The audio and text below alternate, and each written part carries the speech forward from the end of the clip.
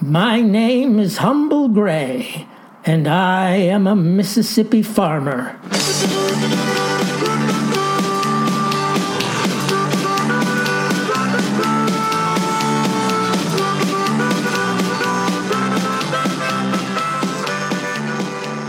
Today, I would like to discuss the concept of work.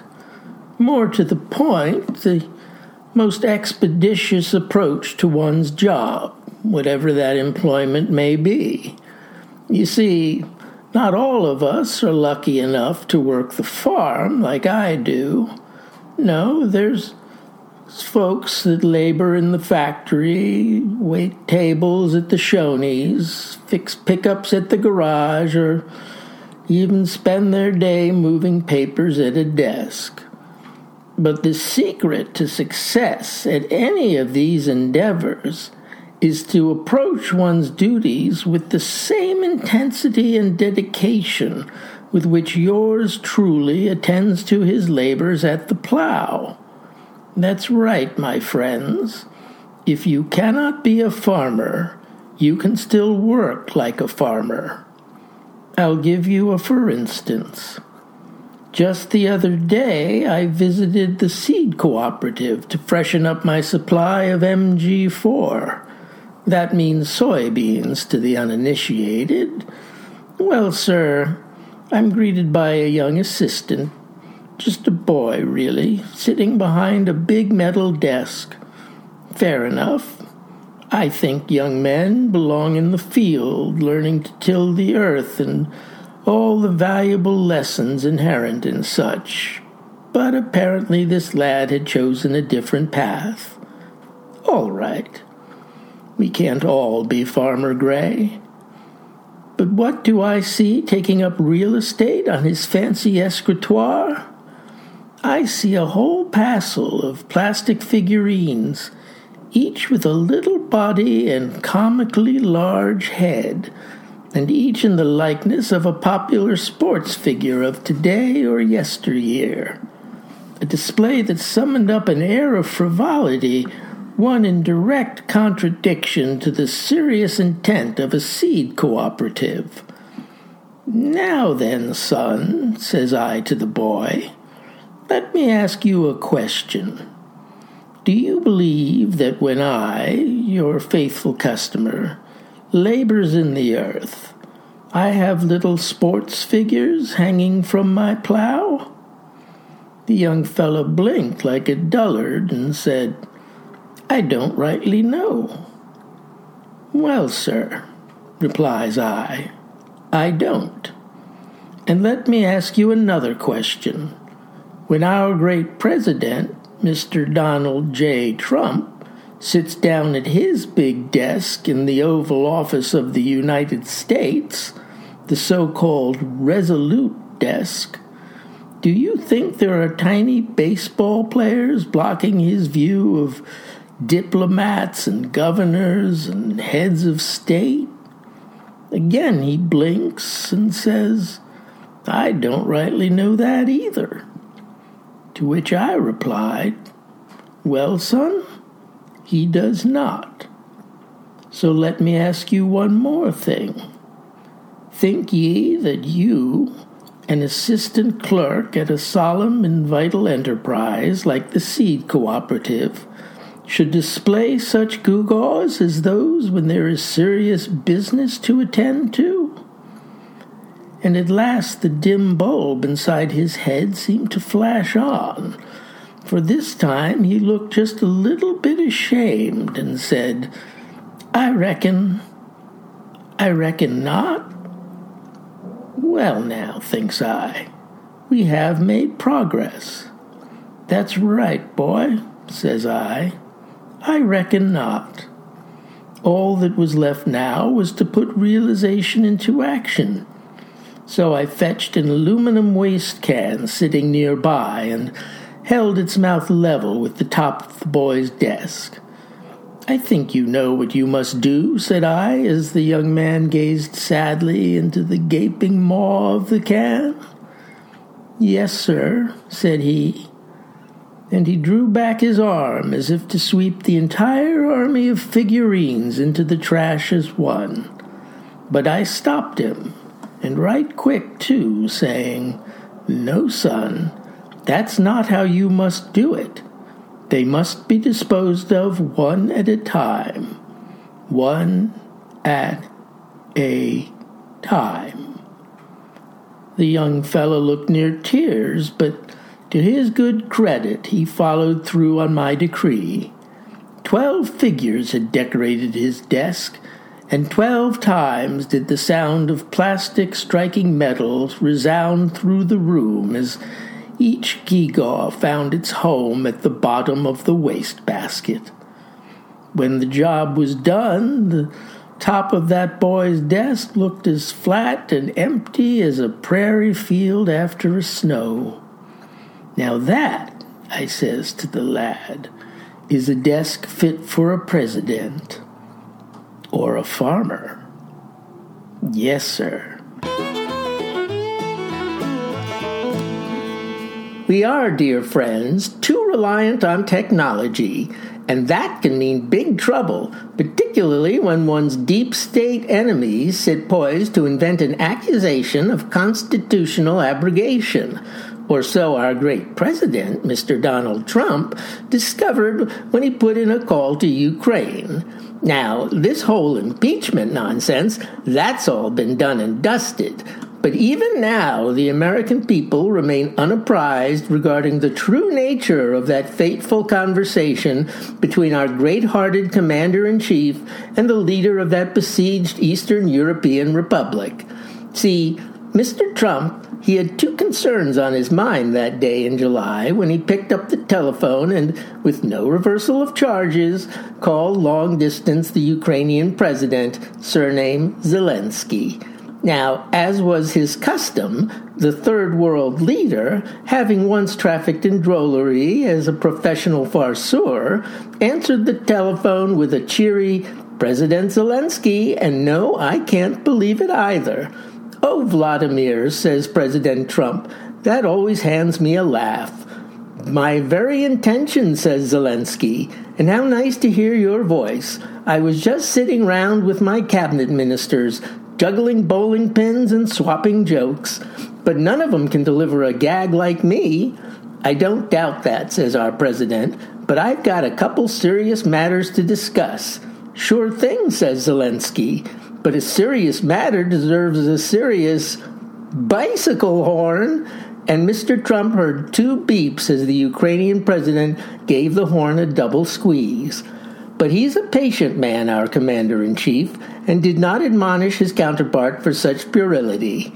"You're quite the card, Vladimir," says the president, "and I'd cachinnate at your didos had we not urgent matters to discuss. You see, we do a lot for Ukraine. We spend a lot of effort and a lot of time, much more than the European countries are doing, and they should be helping you more than they are." Yup, that's a direct quote from Mr. Trump himself, and quite true indeed. But then he says, "Even so, Vladimir, since Europe won't step up, I'm going to make sure you get even more money from the United States. I'm going to send you $1 billion. That's right, Vladimir, $1 billion and no strings attached. Well, okay, just one condition, that you vanquish those Rusky hordes tutti sweet." Trouble is, folks, when our president said that whole thing about the $1 billion, no strings appended, well, like I said about technology, it can't be relied upon. For the phone connection, it cut out at that very moment, see? Went dead for a few seconds, so nobody heard it. They didn't even hear the president say, "I may have to hold up the $400 million while I convince those skinflints in Congress to pony up the extra cash. So don't worry if the original paltry sum doesn't come in on schedule, because you're due for a windfall." And when the phone came back up again, our commander-in-chief was already on to another topic. The other thing he says, "There's a lot of talk about Biden." "Okay," says Zelensky, "but first a knock-knock joke. Knock-knock, Mr. Trump rolled his eyes. Could this jester never stick to the topic? Okay, says our president. Who's there? Europe, says Zelensky. Europe who? Says Donald Trump. I'm a poo, says Zelensky. The commander-in-chief couldn't help but chuckle despite himself. For that Vladimir, he'd sure put one over on him. Anyway, says our wise shepherd, I wanted to talk about this Biden situation. You see, and wouldn't you know it, dear listeners, that bulky phone cut out again, just as the president says, I worry that Hunter Biden, son of erstwhile Vice President Joseph Biden, has bought himself a peck of trouble. He's a good boy, but naive, and now finds himself entangled in the tentacles of a Ukrainian energy company. Served on the board till a few months ago, and I pother that this fair-cheeked innocent is still under the sway of the swarthy men that ran this suspect enterprise. I must protect the lad, as a father would a son, more than his own father, who wouldn't allow the men who had his boy under their thumb to be prosecuted, who... And then, ladies and gentlemen, the phone connection was restored, just in time to hear Mr. Trump say, went around bragging that he stopped the prosecution.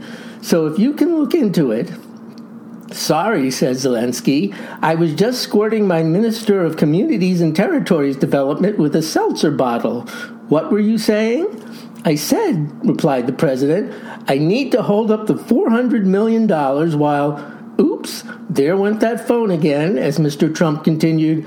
I try to get you even more money, and I ask that phone connection back again.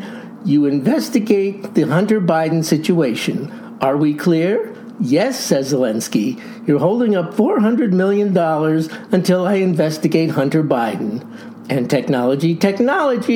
Once more the phone cut out as our president said, No, one thing has nothing to do with the other. A good Baptist like myself would never supplicate a quid pro quo.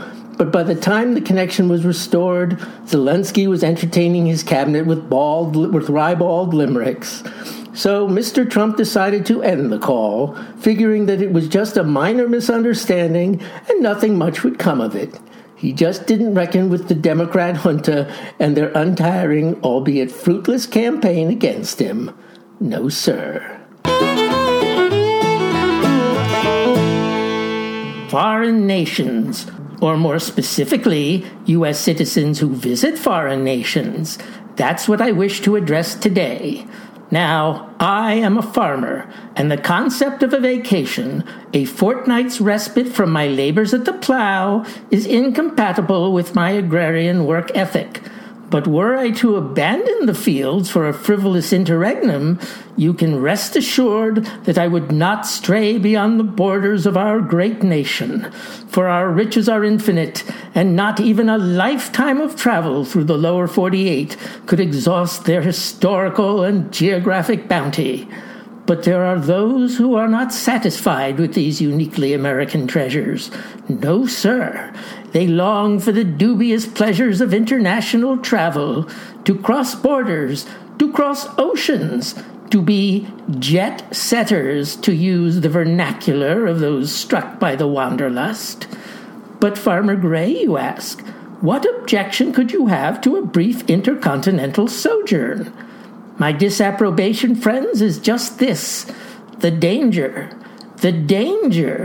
that these would-be internationalists will leave our borders as Americans, but return under the influence of a foreign power, with socialist leanings and anti-capitalist inclinations.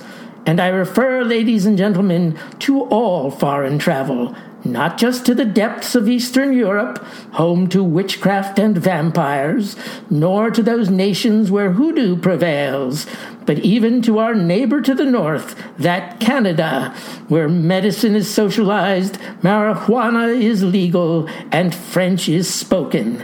Let's not forget the United Kingdom, either, where color is spelled with a superfluous U. C-O-L-O-U-R. Who ever heard of such a thing? How, then, to attend to this hazardous exigency?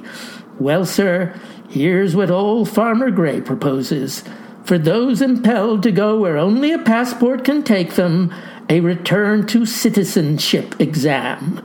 That's right, a test administered by the U.S. consulate prior to their return to the United States to reestablish their bona fides as true Americans. A series of questions that must be answered before a traveler sets foot back in the homeland. Queries such as, what are the branches of government, the state capitals, the name of your district representative, the author of the Declaration of Independence, the original 13 states, the longest American river, how do you spell color, for gosh sakes? Answer correctly, and the nation welcomes you back with open arms. Answer incorrectly, and your fancy vacation is extended indefinitely. Comrade. Enact said legislation, and I can assure you, traffic to the Grand Canyon will surge, and lines at the passport office will dwindle. Yes, sir.